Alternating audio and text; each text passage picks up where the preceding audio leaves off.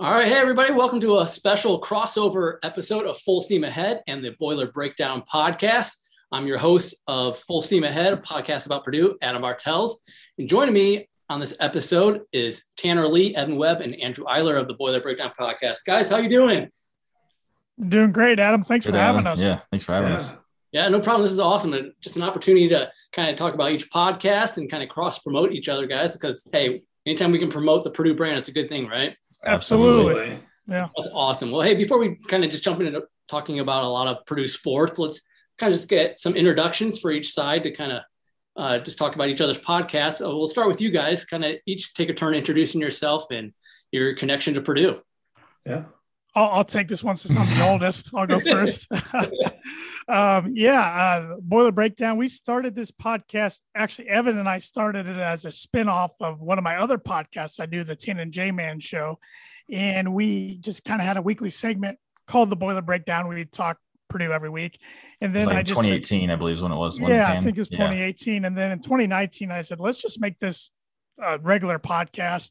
Asked Andrew if he wanted to join us. All three of us grew up together in Rochester, Indiana. We're lifelong Purdue fans, and we've just had a ball doing it ever since. We've had a few interviews here and there, but basically we just try to record once a week during the football and basketball season, and we've loved seeing it grow and develop the last 2 years. As far as becoming a Purdue fan, I really had no choice. I grew up around it. My dad went to Purdue. A lot of my family members went to Purdue. I grew up going to ball games. My parents have season tickets for football and basketball since I can remember.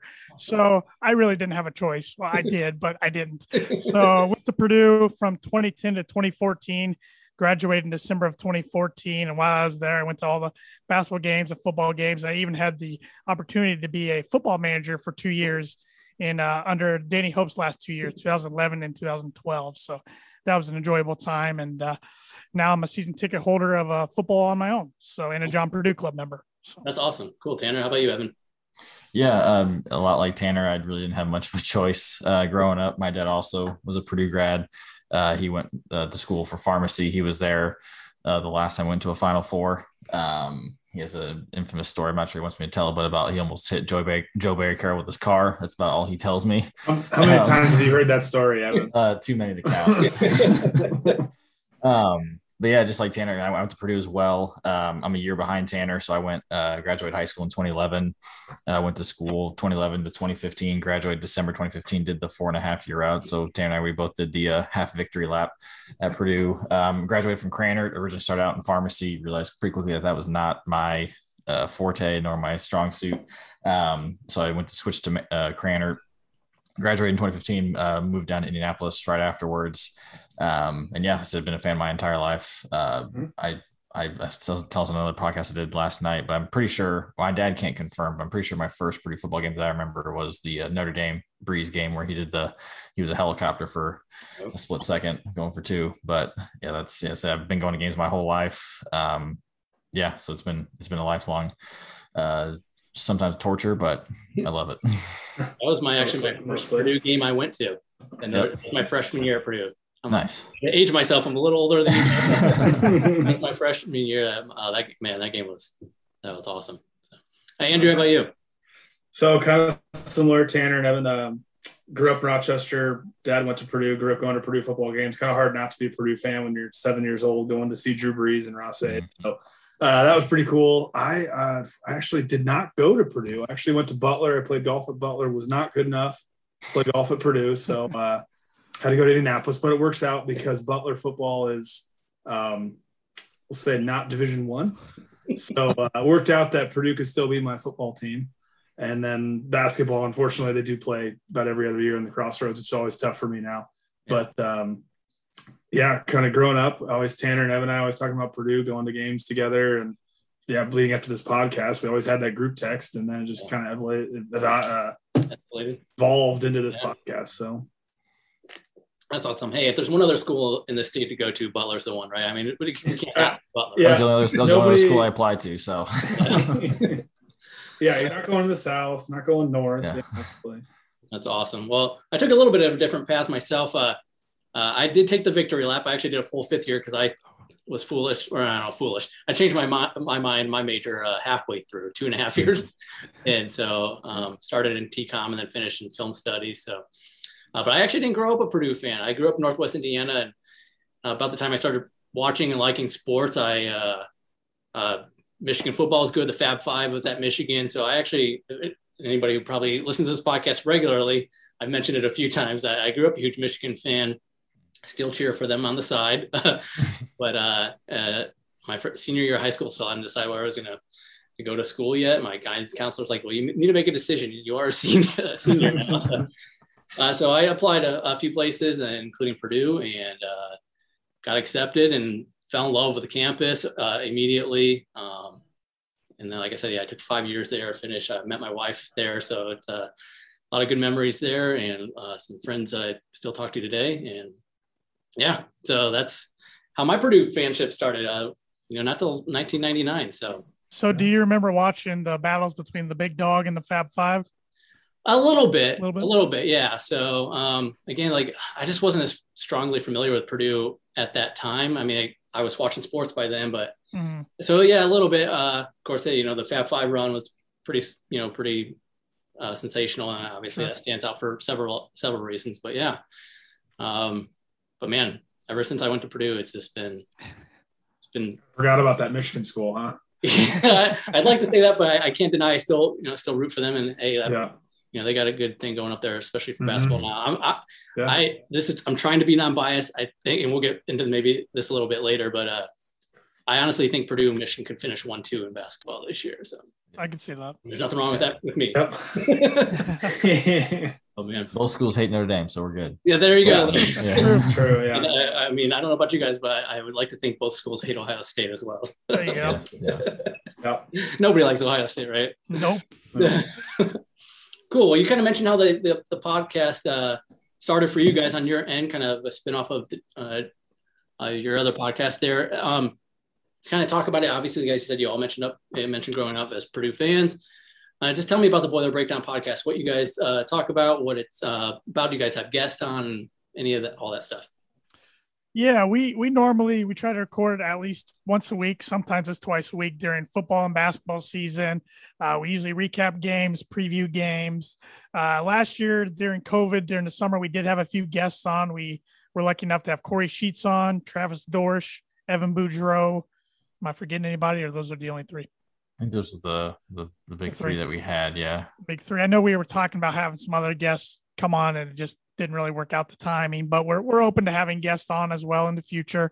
But we basically just do recaps and previews of games. And luckily as we're seeing this podcast grow, we get a lot of questions, whether it's on Facebook, YouTube, or Twitter, because we live stream to all three of those at one time. And we don't really have a set day or time. It's just whenever our schedules can collaborate there, we kind of make it work. And sometimes there's just two of us on the podcast if one of us can't do it, which is nice, though, that two of us can kind of grab the ball and run with it. But yeah, we'll have some friends too. Like I know we'll have our friend Aaron Lynch, who's a fellow Purdue grad, went to Rochester as well. He'll hop on if either just as a fourth member, or if one of us can't make it. We'll have, and we've got a good buddy who grew up with, who's a diehard Indiana fan, football and basketball, one of the rare ones. And he'll usually come on. We've had him on, I think, twice now, both years, to preview the Bucket game. So he's fun to talk with, because he's smart and is fair. I'd say, yeah, exactly. A more realistic IU fan. Not many of. And once in a while we'll do trivia shows. My dad likes to come on and be the moderator of those. So yeah, it's fun. We try to keep it loose and fun and interact with everybody who's watching. So it's a good time. That's awesome. That's cool. Yeah, my brother's an IU grad, so it's a friendly brotherly rivalry there too. Yeah. So, that's cool, man. You meant that you guys like to do some trivia on your podcast too. You mentioned the live streams as well, so that's cool. Sometimes when I'm working, I try to catch some of that, watch some of that live, and it's fun to just kind of watch you guys interact on that as well. So I've enjoyed following along your guys' podcast the last couple of years. You mentioned you started in 2018. Full Steam Ahead started in 2019. 2019, June of late May, June of 2019. It was kind of, around the time our station, we had a political podcast called In Focus. That was a show that was on Sunday mornings, and they just kind of also made it into a podcast. People just want to listen to it. And then they started a Colts podcast called the Blue Zone after we became the Fox and CBS affiliate that is the official home of the Colts here at Fox 59 and CBS 4. And so I just went to our news director at the time and said, hey, do you care if I start a podcast? And he's like, about what? And I was like, about Purdue. It's like, okay, well, if we do Purdue, we probably have to do the other Indiana schools as well. I was like, I mean, that's fine with me. I'm not going to do them. I'm not going to talk about IU. I can talk about Butler. That's fine. Like, I'm not going to at least promote IU anyway. I was like, but hey, if other people want to join that, we just do like a college, a campus kind of podcast thing. But time went by, nobody else wanted to take those reins. So I finally got his blessing to kind of move forward. Started off with the Trent family with Tony and Kelly Trent. Of course, anybody who's a regular listener of my podcast knows that Tyler Trent, a friend of the family and a huge inspiration to me. And I probably could say thousands, not millions, other people. Obviously, anybody who's a Purdue fan knows Tyler's story. But just his love for sports and sports writing just kind of inspired me just to do this. Not be afraid to try to start something. So.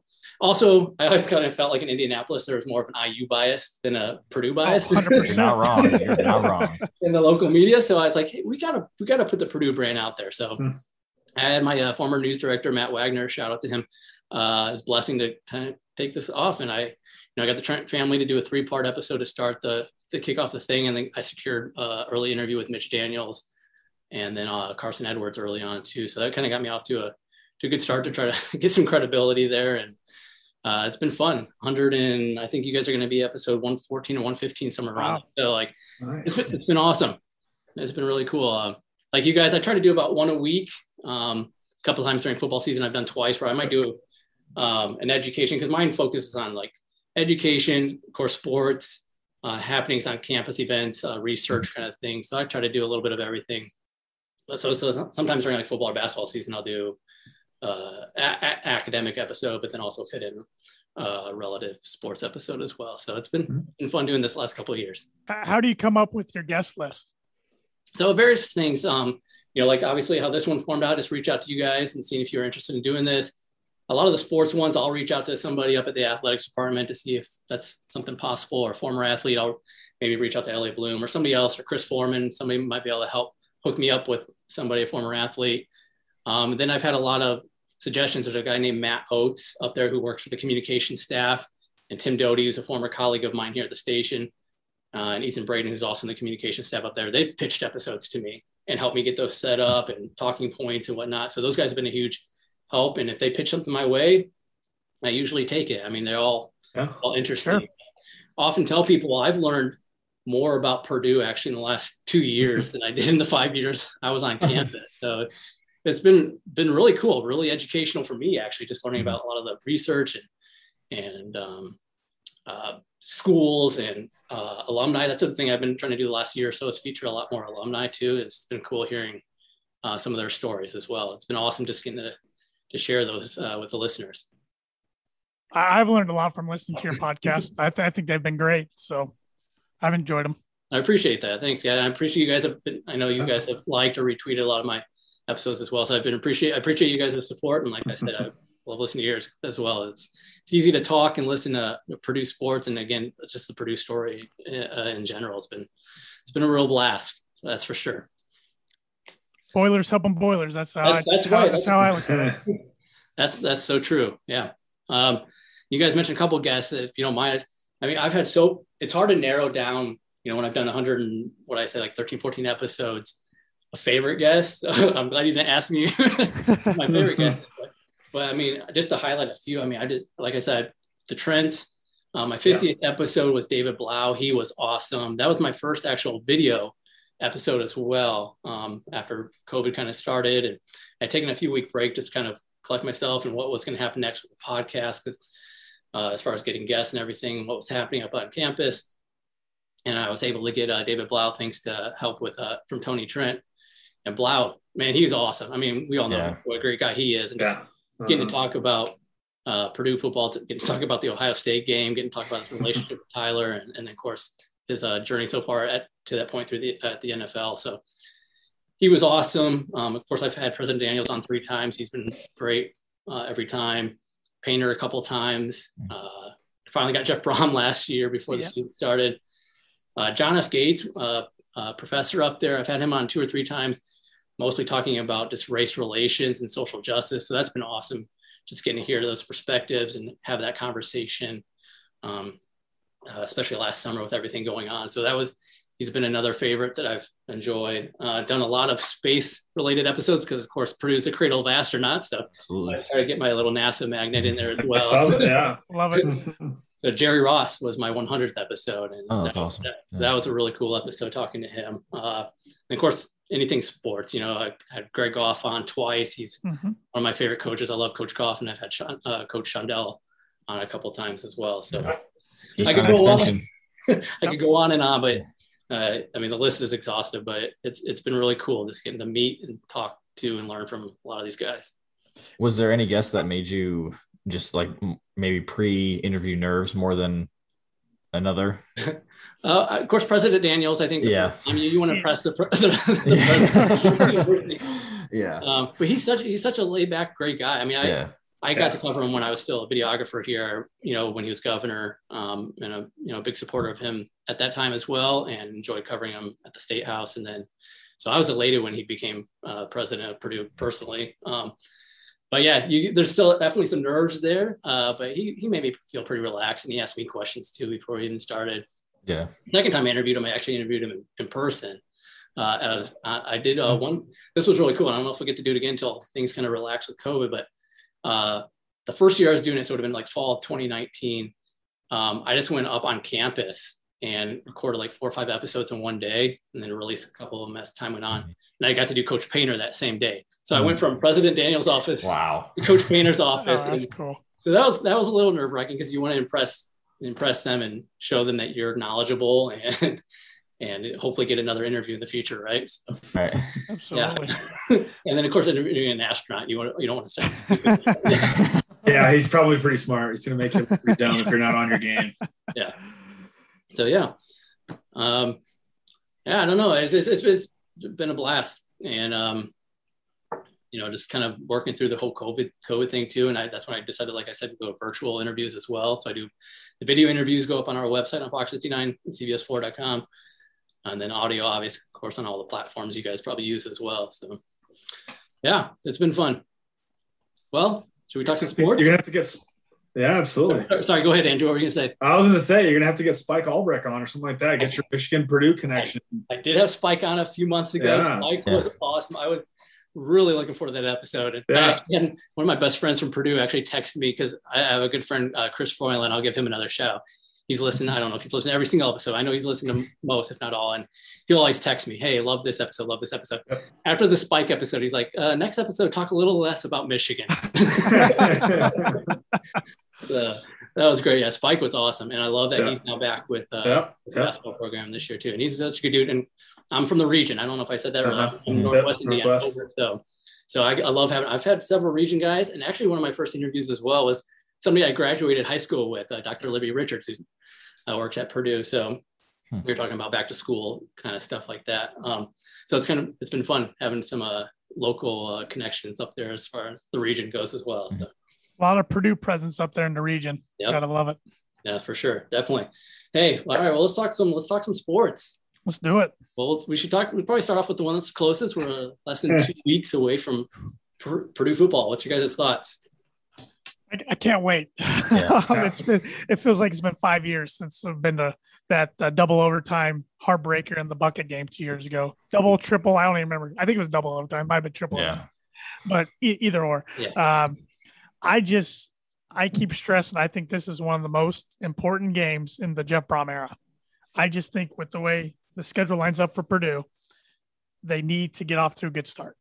And it starts week 1 against Oregon State, who's a program that's had its up and downs in the last decade. I was doing some research the other day. I found it interesting that their defensive coordinator is Tim Tibesar, who used to be the defensive coordinator at Purdue in 2012.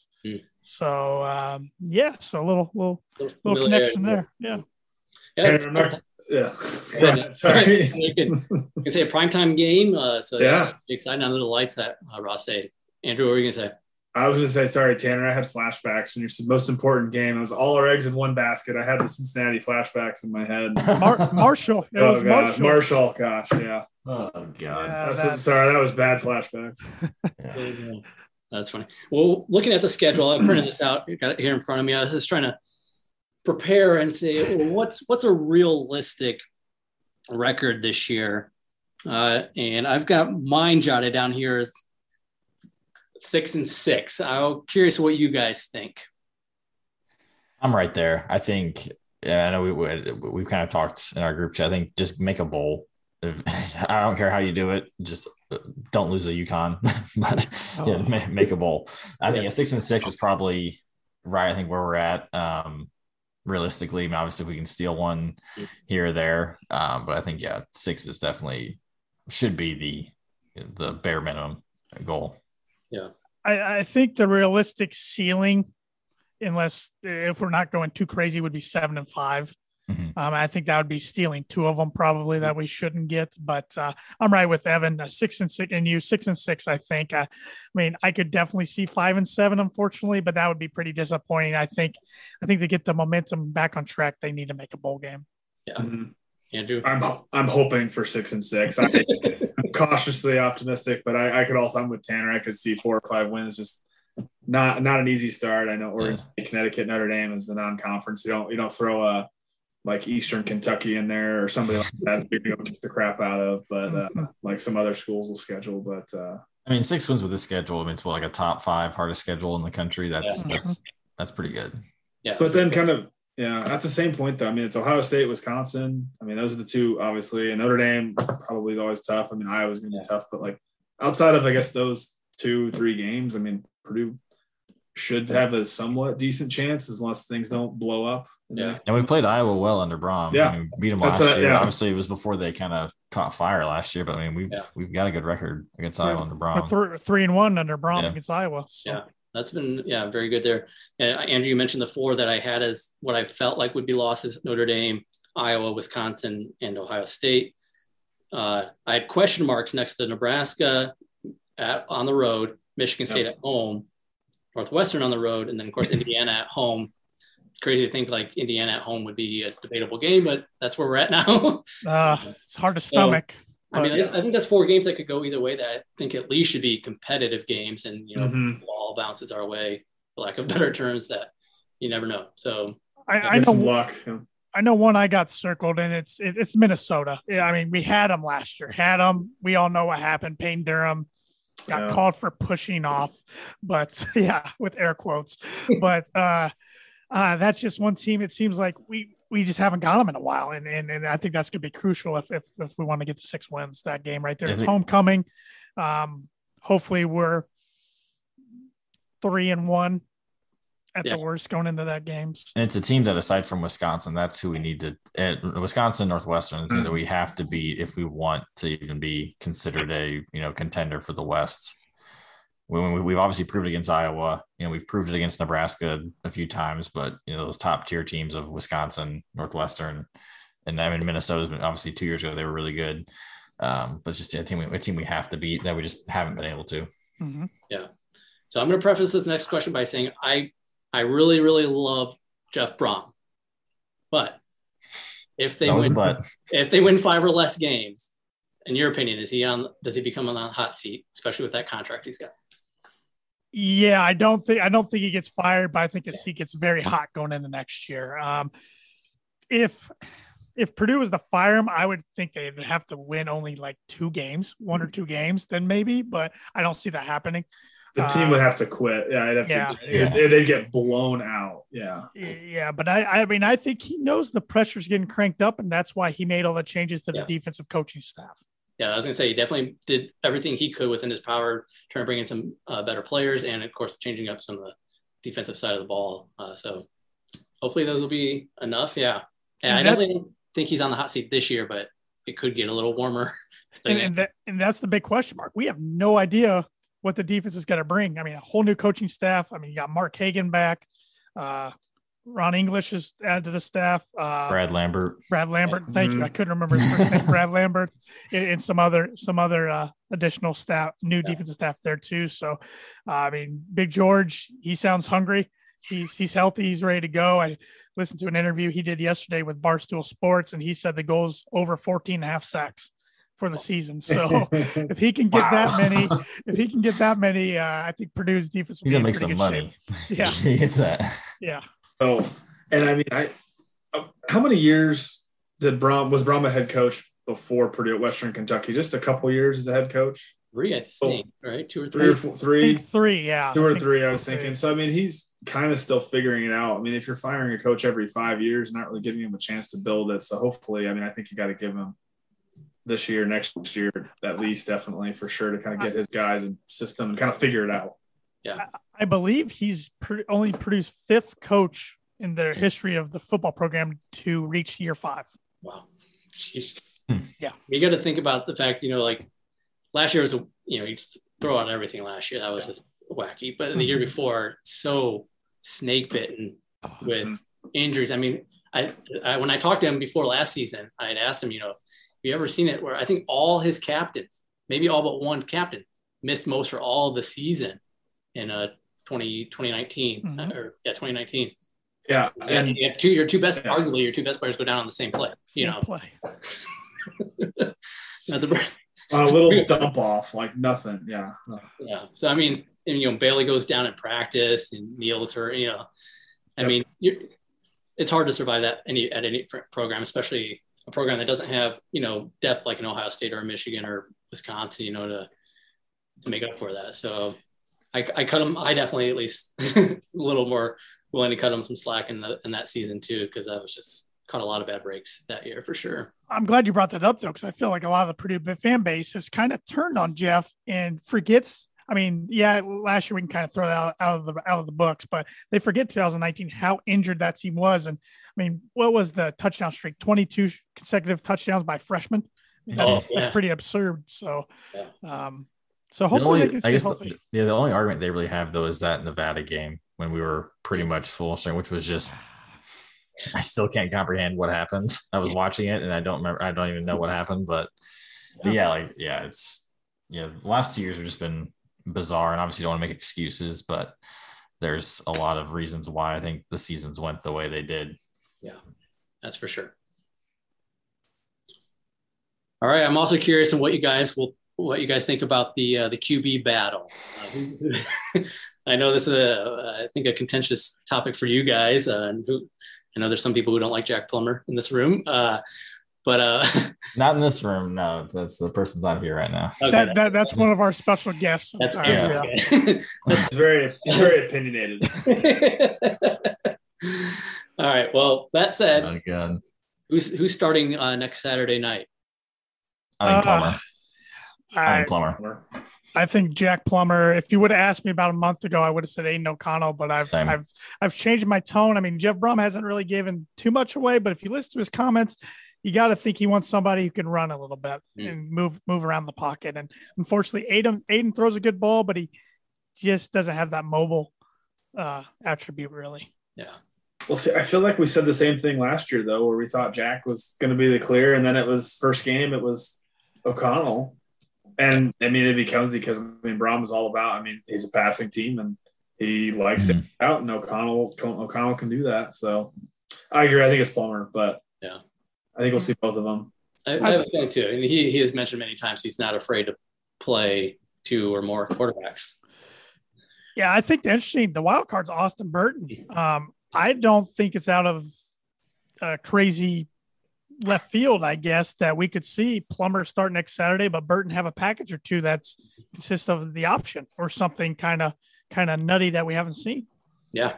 I'd love to see a game. I don't know if that's going to happen against Oregon State, maybe UConn, hopefully. Of course, when does Purdue ever really blow out people anymore? But never. It would be nice to get a taste. I mean, maybe that's a bad thing if, Purdue fans, the back of court is always the favorite player. So right. I want to see Burton. I want to see what he's got in live action for Purdue. I agree. I think Plummer's starting, but I'm interested in what Austin Burton brings to the table too.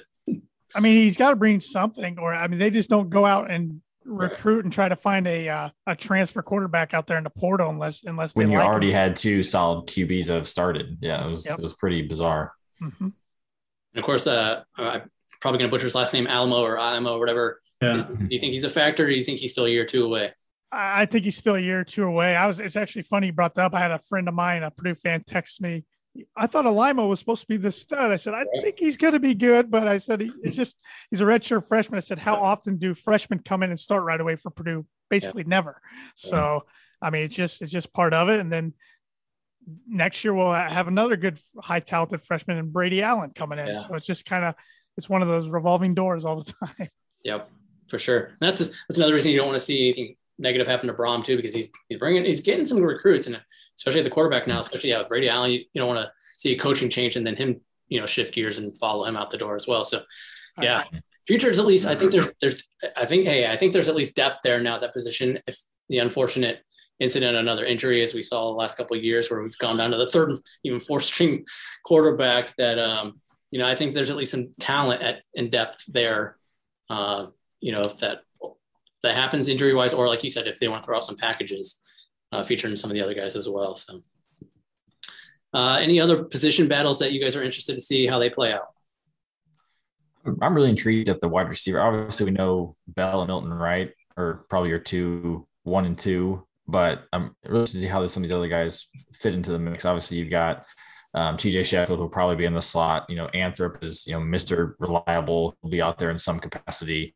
But then guys like, I'm hearing a lot of great things about Brock Thompson from the Marshall transfer. So it's like, it seems where he fits in.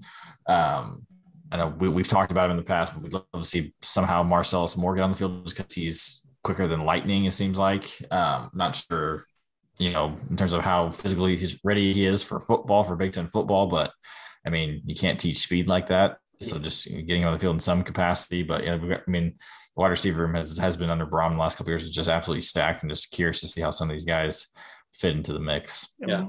Marshawn Rice is one I'd watch. Yes. Wide receiver room. Everybody's praising him. He's been really banged up his first 2 years at Purdue. So, you look back at that wide receiver class itself, it was so deep and so talented. So hopefully we now start seeing the guys get on the field. And even sorry, go ahead, Dan. You're not going to replace Rondell Moore. Nobody is, but luckily I still think that's Purdue's strongest position group is wide receiver. And you got what's the name, David Bell or something like that. He's pretty good. He's pretty good. Not bad. There was I was hearing good things, at least around the first scrimmage, that Preston Terrell from Brownsburg, that he was, I think, making some good plays. Obviously, I don't know where he'll fit in as a freshman, but maybe more of a special teams player, if not, just an outright red shirt. But it's a stacked room again. What do you guys think of running back? Horvath, Doru. That's what I was going to say. We got what we got. We got 3 guys, and that's about it. If there's some development there, you feel a little bit better that, especially if the line is developed too to help block, open up some holes for those guys. Because I think there's some talent. Horvath surprised me a little bit last year with, deceptively, a little deceptive, but impressed me at times, especially when he's leaping over guys. And if King Doru can stay healthy, I think there's a chance he could be a really special kid there as well. So. Yeah, hopefully there's a little more depth there and a little more development. And we need that to help open up the passing game, I think. So, Go ahead, Andrew. No, this is a big year for the running. They've invested a lot in it with 2 offensive line coaches. And Brown's been talking about it for 2 years, but we have to be better in the running game. So it's kind of like time to show it. I think this will be Brom's best offensive line, but what I'm concerned is the depth. They've had tons of injuries already in the offseason. A few guys kind of quit their Purdue football career. I'm just worried if a few of them get nicked up. I don't know how much depth behind there that are ready to come in and play right away. Yeah, for sure. I was going to say, I'm also a Bears fan, so I often sometimes see some parallels between Brom and Coach Nagy, and the fact that they're both very quick to give up on the run game if it's not working right away.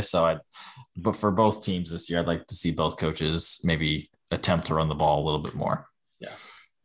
Cool. And like you guys we kind of already mentioned the defense a little bit. It'd be interesting to see if they take a huge turn for the better this year with all the changes on the staff wise, and hopefully that translates to some better changes on the field. And of course, Carl Loftus will play a huge role in that as well, putting pressure on the quarterback as well. So it'll be hopefully a good year. I think it should be at least interesting, at least more exciting to watch. And, we got maybe overexcited when we started 2-0 last year, and then the wheels kind of fell off from there. But again, last year, I just kind of throw that out and was just thankful to have any football last year. Absolutely. As we mentioned earlier, the Michigan thing, I mean, the wheels fell off for both my programs last year. So it was at that point. But you mentioned the Bears. I'm a huge Bills fan, so I at least had something to root for last year. There you go. That should be pretty good again this year. So. Yes, yeah. So I'm excited for football to get here. That's for Absolutely. Sure. Well, we should mention another fall sport because Purdue football is obviously huge and the big moneymaker on campus, but there may be a better sport happening this fall, returning this fall after playing winter last year, summer, spring, whatever you want to call it. Spring, I think, yeah. Purdue volleyball, I think pre-ranked number 8 or top 10 at least this year. They actually start in a couple days here on Friday night, kicking off their season. It's exciting. What do you guys think about Purdue volleyball? I mean, they're really good. I was obviously following them pretty closely last year throughout the tournament. Watched the loss to Kentucky, which Kentucky, that team was wow. They were stupid good. What I just think is crazy is that they're ranked 8th, but yet there's like 3 or 4 other Big Ten teams in front of them. So it just shows how stacked the Big Ten is, and when it comes to volleyball. But yeah, I mean, we're all huge Dave Shondell fans, just from as a coach, but also just as an advocate for Purdue sports and just what a cheerleader he is for their sports. So definitely a sport that deserves much more love than they already get. So hopefully people pay a lot more attention this year. Yeah. Especially now that we can get fans back in Holloway. Yeah. I remember going to my freshman year, Purdue, I want to say made the Elite 8. I think they lost to Texas. I remember made it really far. And just going to those games was so fun. Mm-hmm. I mean, I got to say I haven't been to any other volleyball venues, collegiate venues around the country, but I got to think Purdue is one of the best, if not the best in the country. And like Evan said, Coach Dave Shondell, what a great representative for the university. And I'm so happy to see that he got a 4-year contract extension. That's really well-deserved. Yeah, for sure. He's one of my favorite people, period. I've had him on the podcast twice, including he was my last episode as well a couple weeks ago. Incredible guy. I mean, this guy deserves a lifetime contract for his absolutely. Absolutely. Yeah. He is awesome. Like you mentioned too, he's such an advocate for the other sports, always promoting the other squads as well. And that's really awesome to see. And just a solid stand-up guy as well. I mean, can't say a negative thing about him. And man, when I was talking to him, they returned all 16 players from last year. You had 4 freshmen, including Colvin's daughter. I mean, it's exciting. But you mentioned too, the Big Ten, man. Big Ten volleyball is solid, stacked, and we talked about the benefit of playing a non-conference schedule this year, which they didn't have last year. It was all conference games. So, but he also mentioned their non-conference schedule ain't easy either because the selection committee looks at strength of schedule, especially for volleyball. It's really significant there. So he's like, it's not like our non-conference schedule is a breeze to ease into the Big Ten season. So he takes the Jeff Brom approach and beefs the non-con up a little bit. Yeah, sure. Yeah, so I think all Purdue coaches do that. Painter beefs up. Painter's a big proponent of that too. Yeah. Yeah. Growing up, I used to watch, and still do loathe, Michigan State and Tom Izzo, but I always, as much as I don't really care for him, I always respected that Michigan State always had arguably the toughest schedule or non-conference schedule in college basketball. And then when Matt Painter kind of took that approach, once he got the team established, I was like, man, and we've seen some seasons where we took some punches to the face, in the non-conference and kind of but kind of were bruised going into conference season, but then that pays off come tournament time, especially a couple of years ago in the Elite 8 run, people are, kind of count Purdue out early on, it was a year after. It was, I think we were 6 and 5 or something. They were 6 and 5. I remember I was like, for whatever reason that year, I felt like weirdly just calm. I was like, they'll figure it out. It's fine. And like I know Tanner was ready to. I remember saying on the podcast, I hated the team at 6-5. I thought they were selfish. And then Evans tried to calm me down. And then look what happens. They end up winning the Big Ten and going to the Elite 8. So. What do I know? I mean, that's the same they had with Michigan State, as you said, Adam, is like, they'll lose like 3-4 games in non-con, or maybe they'll lose a couple games early on in the Big Ten. It's like, Michigan State's finally fallen off, and then boom, they make the Final Four. It's just, it pays off in the end. They're so battle tested. They're prepared for the situation. So, yeah, I mean, that 2019 was at the tournament. Yeah, 2019 tournament. And yeah, 6-5. And gosh, I can't remember who it was. I think it was Chris. I want to say it was Chris Kramer. Somebody on Twitter right after that said, everybody just breathe. It was PJ. PJ, and then boom. Because, that was the year after they lost all those guys. PJ Dakota, Isaac and Vince, and everybody kind of wrote them off. And, I was kind of like you, Evan. I was like, okay, this is kind of a letdown. But I was also, not up in arms about it. And then, gosh, man, they turned around, especially, once Carson started hitting too. Because I know there was some struggle that year and frustration with the shot selection. But you couldn't question that shot selection in the tournament, that's for sure. Yeah. Dude was on fire. So, oh man. Yeah. So it'll be an exciting time to see. I guess we kind of got off of that. We're talking about the strength of schedule there, but so hey, that'll make the Purdue volleyball team ready and better. And they got some great players on that team too. So they returned, I think, all the seniors who elected to take that COVID year. So huge. But there is a challenge.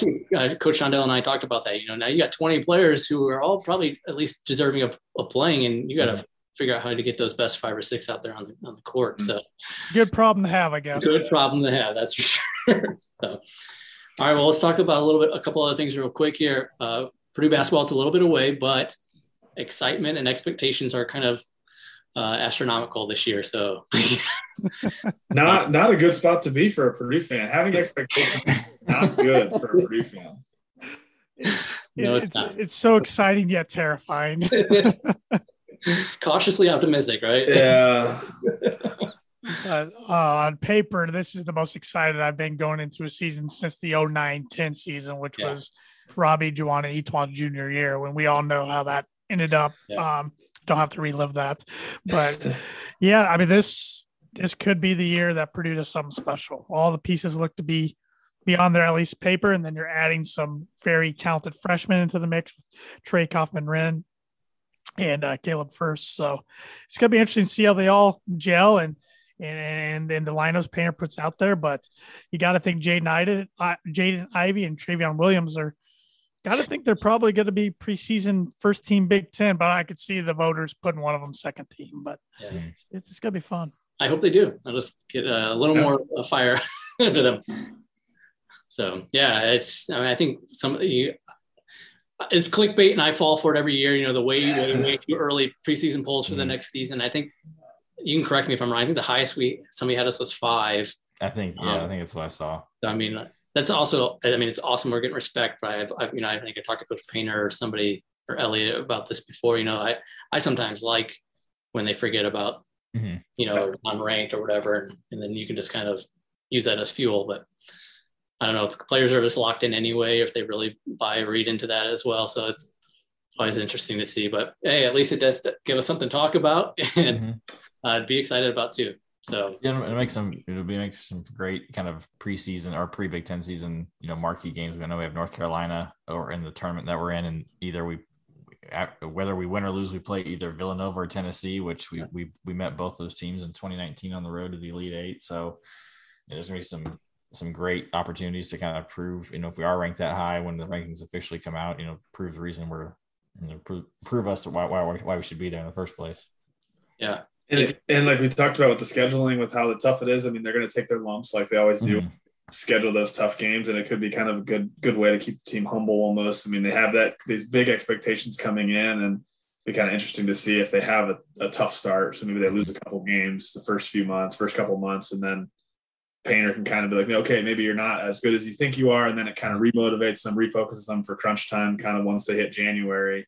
And then they kind of turn on like Painter's team seems to do when they peak kind of end of February, getting into March, they kind of start peaking, seems like. So, yeah, I think there's probably, you guys can tell me if you disagree, but probably his deepest team he's had too, with basically everybody returning.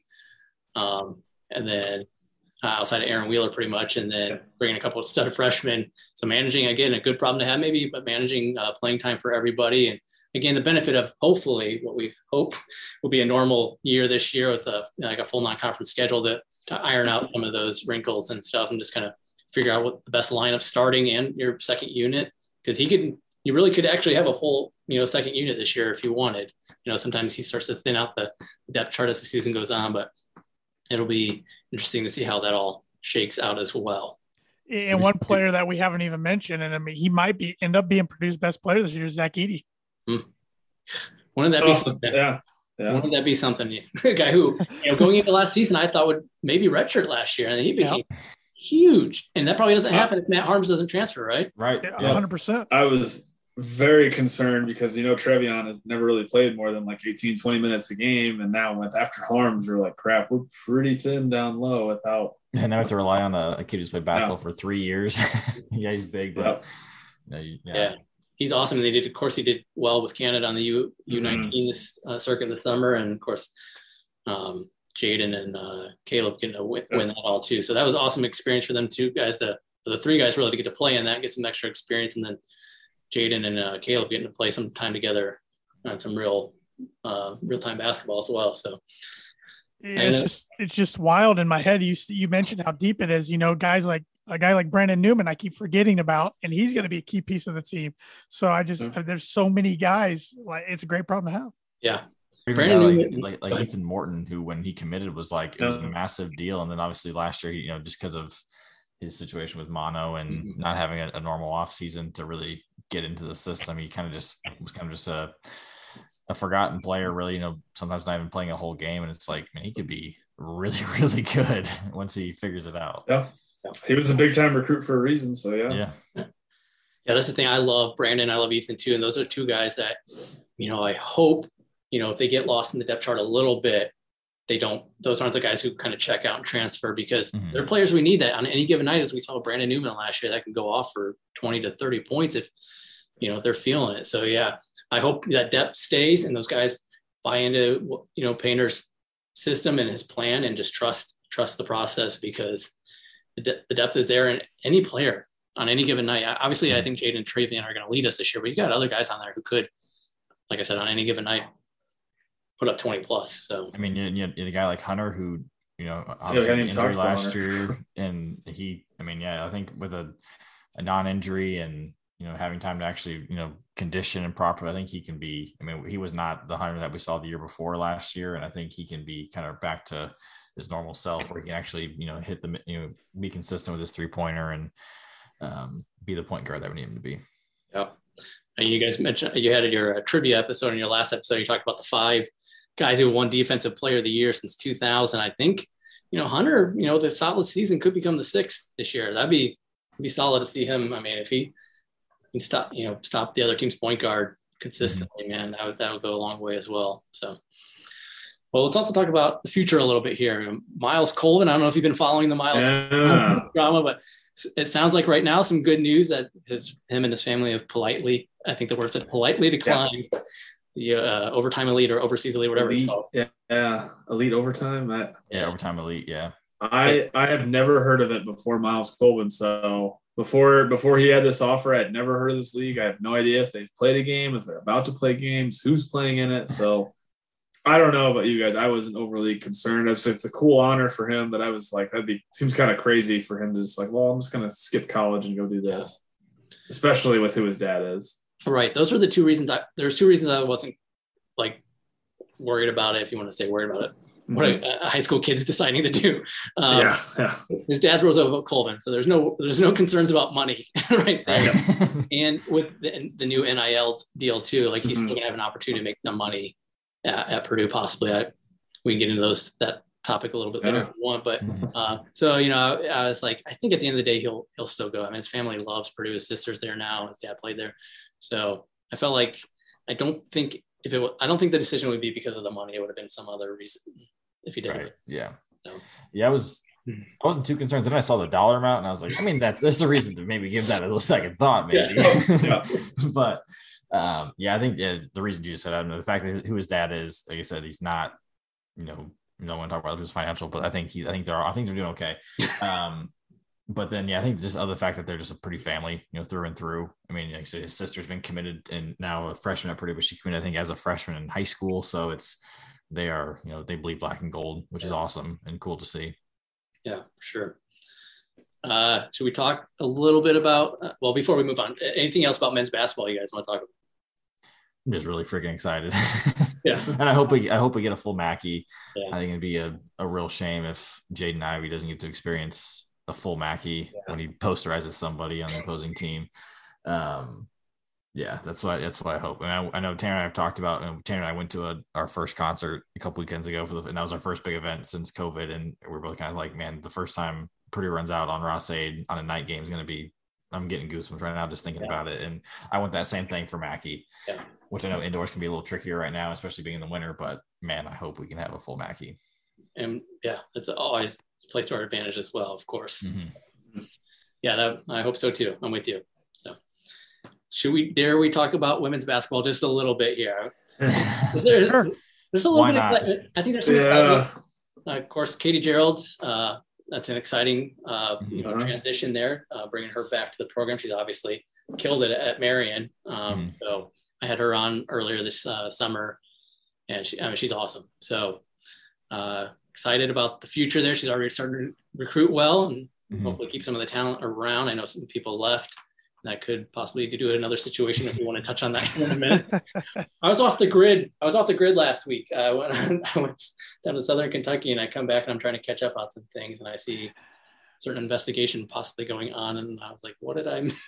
We'll have to see what comes out of it, but it's not good no matter what. I mean, anything pops up like that, especially, that's putting Katie Gerald's in a tough position. You're already trying to learn, the program, recruit. This isn't what you need when you're trying to go out there and get the future players of your program. I mean, I like how Purdue's doing that with Gerald's, though. They did it with Matt Painter. It's worked out great. Yeah. Did it with Danny Hope. Didn't work out so well. But even though I still could say he deserved one more year, but I'll get off my soapbox. But no, I like the plan they got in place for her. I think this team's going to take some lumps this year, potentially even next year, but I think she is the right person for the job going forward. Yeah, I agree with you. It's exciting to bring her back, the alum back to the program.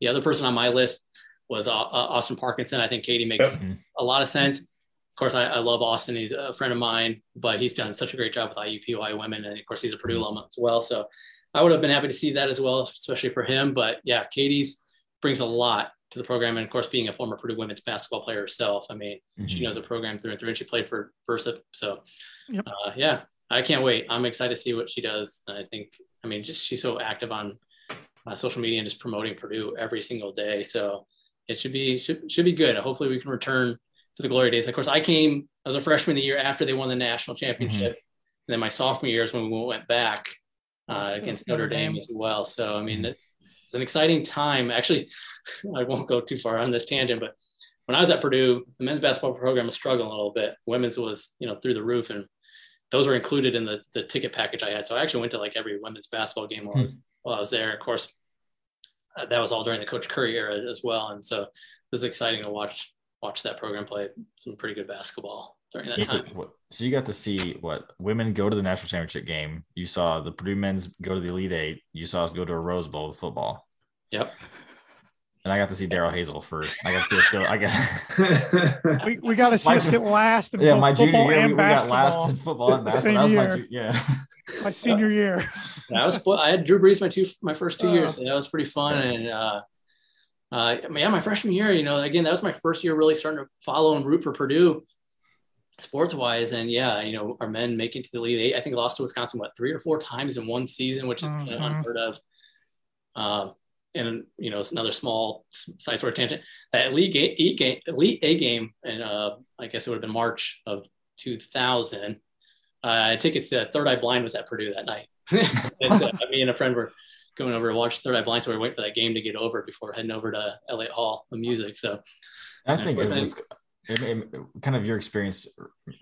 Obviously a little different than ours, the fact that we grew up Purdue fans, but I think just obviously athletics aren't everything, but I think having a really good athletic program or just programs can really do so much for your Purdue experience and really, keep you much more involved moving forward. I knew a lot of people, in my classes that, who didn't grow up the way I did in terms of being a fanatic, but, I talked to them in class, like, oh, you're going to the football game tomorrow, you're going to the basketball game. And when things were struggling, I was like, no, I'll go to the tailgate, but that's about it. And, don't see them really posting anymore about, Purdue moving forward versus other people who had got to experience, like my sister, who's a few years younger than me, she went to Purdue, she got to experience, us going, getting back to the tournament and kind of the very beginning of the Jeff Brom era, some of those fun things. And you can definitely tell that those kids got to, have a different type of fan than the kids who might've been, when Tanner and I were going to school, because of just the timing of everything. Yeah, for sure.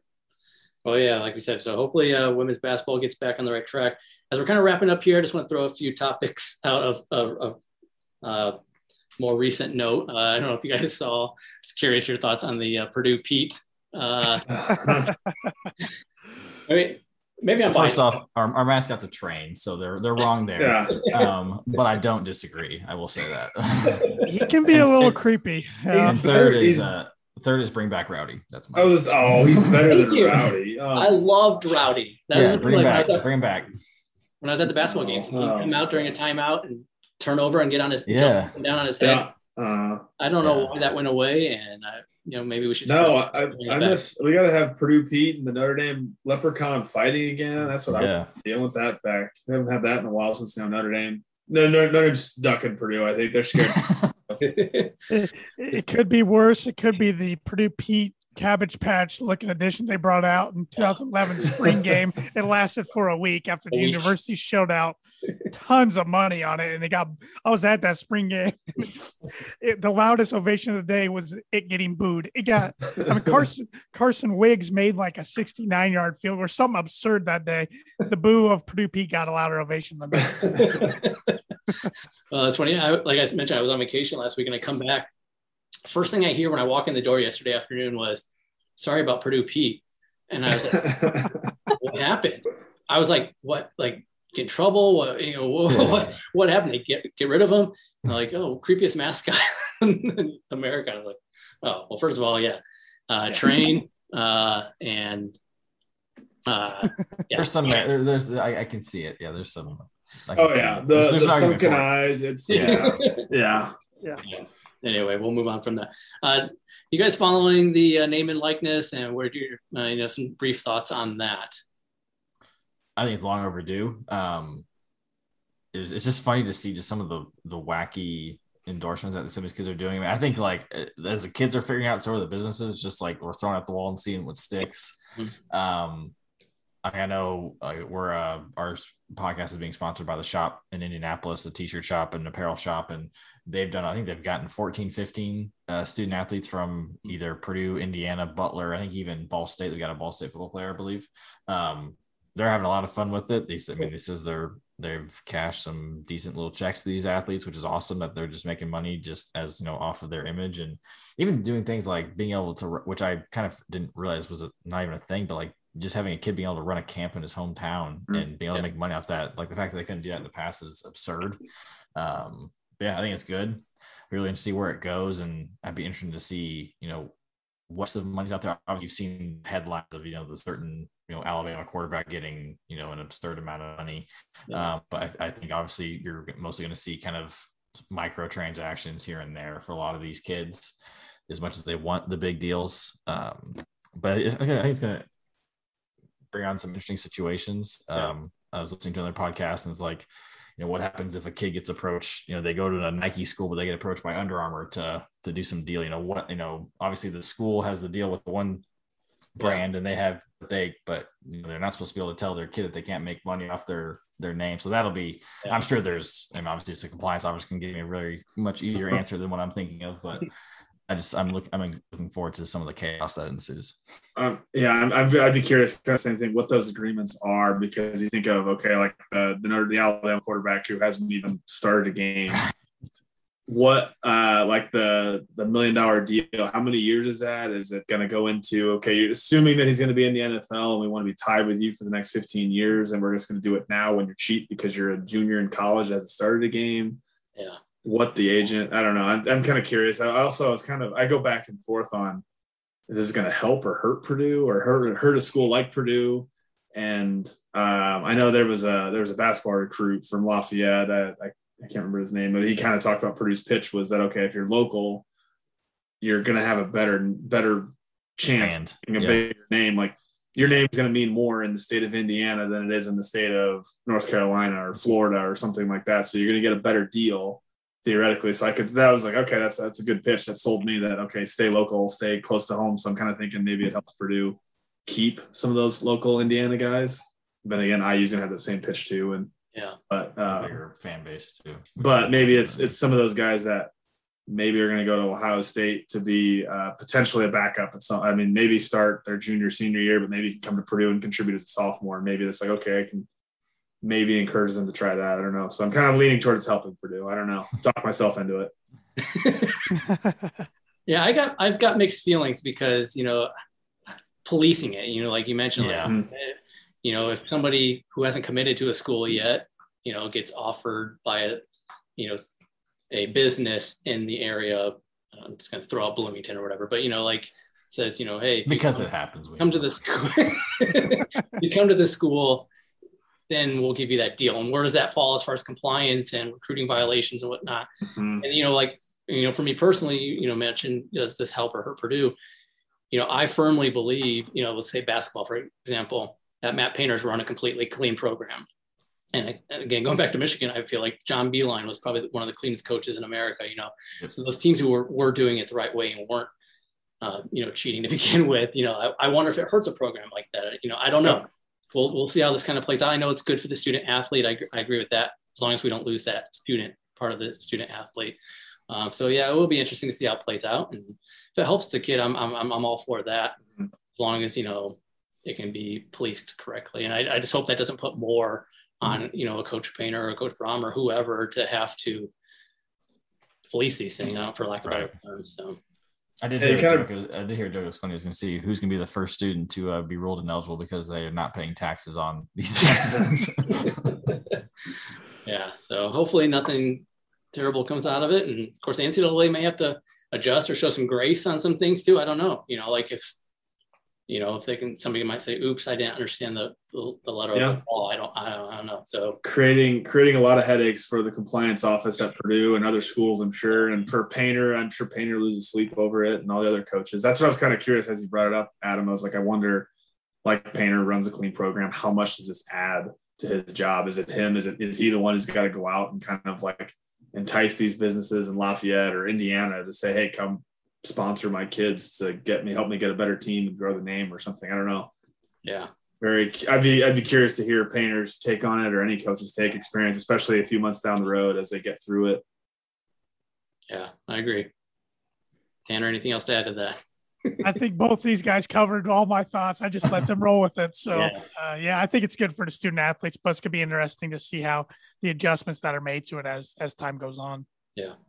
Jerry, another thing I heard on another podcast was like, what happens, kind of this whole policing thing causing headaches is like, what if, a kid is being sponsored by a local car dealership and like, oh, we're shooting a commercial this time at 4:00 on Tuesday. Well, we got practice at, 4:30, what's, you losing out on money or, losing the spot. Obviously you'd think that they would, go to practice, but you never know. Or skipping class or skipping. Exactly. Yeah. They're student athletes. Yeah. I had 4:30 classes. Yep. There's the classes that late. For sure.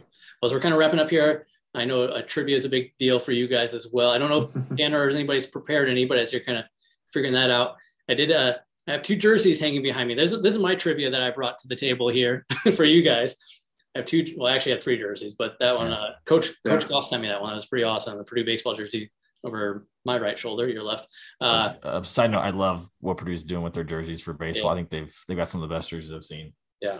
I got a football jersey behind me and a basketball jersey. I want to see who will be the first one to guess whose jersey that actually is when I got it, when that jersey became a jersey for that particular program. All right. So we got the number 9 Purdue football jersey. I'll see if you guys can get it before I even mention what year I bought it. Dorian Bryant. Robert Marv. Andrew? I was going to say, I think it's like a defensive end, like Ray Edwards or something. Ray Edwards, I think, was what, 10? Yeah, It's like 15, 10. Yeah. Yeah, it's 10.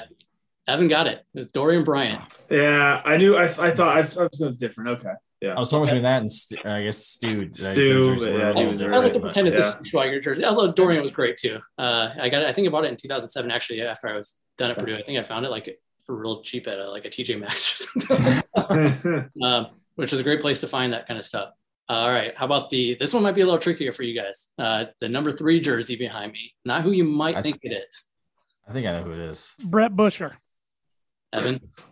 Oh, I don't even think about Bush. I was gonna say like Chris Hartley. And it's you've got me stunned. Gosh. I was gonna say Kramer, but I don't know. Go with it. Why not? Sure. I'll claim it's a Chris Kramer jersey, although Tanner wins because another region rat, Brett Busher. Yeah. I forgot about Busher. Gosh. I think I bought that in 2003-ish or so. So yeah, Brett Busher jersey there. Although a lot of greats have worn the number 3. Mm-hmm. So, Yeah. that's the thing when about, you yeah. that's I was about college jerseys. I mean, other guys come through and wear those, and they can just say, "Oh no, it's this. That's this." Yep. Sorry, Andrew. Go ahead. I keep cutting you off. No. It's funny. You're thinking about that. Like when Tanner said Rob Henry for number 9, I was like, oh man. I said Robert Marv. Robert Marv. Yeah, Robert Henry. Yeah, she's Rob. Yeah. That's awesome. Rob Henry did wear number 15. 15. Yeah. Definitely not the greatest foot producer. No. That's awesome. Did you bring any trivia to the table? I didn't have any prepared. I should have. Did not know. That's all right. As we're kind of wrapping up here and running out of time anyway with the Zoom call here. So, hey guys, thank you so much for thank you. This was awesome. This crossover episode. It's awesome to kind of cross promote each other's guys' podcast. A reminder for my listeners who are interested now, where they can find the Boiler Breakdown podcast. Yeah, you can find us pretty much on any of your audio platforms. And then we stream live every week on Twitter, YouTube, Facebook. You can like us on Facebook, follow us on Instagram and Twitter at Boiler Break Pod. Awesome. Thank you guys so much. Well, hey, we'll have to do this again in the future. Hey, thanks, Adam. Awesome. Boiler up. Thanks.